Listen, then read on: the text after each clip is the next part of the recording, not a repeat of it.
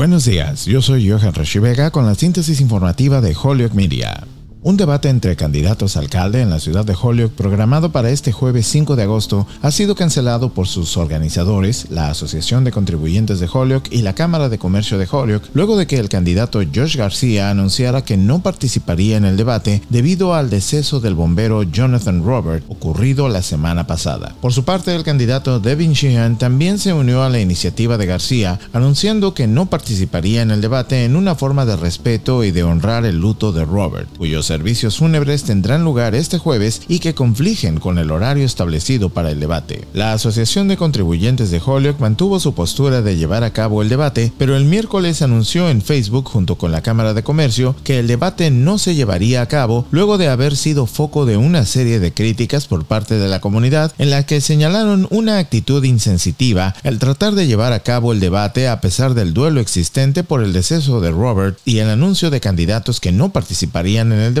por respeto al deceso del bombero de Holyoke. La Asociación de Contribuyentes lamentó la decisión de cancelar el debate, alegando que la logística de organizar un evento de este tipo conlleva un proceso complicado. En otras informaciones, el presidente Joe Biden pudo haber evitado una avalancha de desalojos y resuelto un problema político creciente cuando su administración restableció una prohibición temporal de los desalojos debido a la crisis de COVID-19, pero dejó a sus abogados argumentos legales que incluso él reconoce que podrían no sostenerse en los tribunales. La nueva moratoria de desalojo anunciada el martes por el Centro para el Control y la Prevención de Enfermedades podría encontrar oposición en la Corte Suprema, donde un juez advirtió a finales de junio a la administración que no actúe más sin la aprobación explícita del Congreso.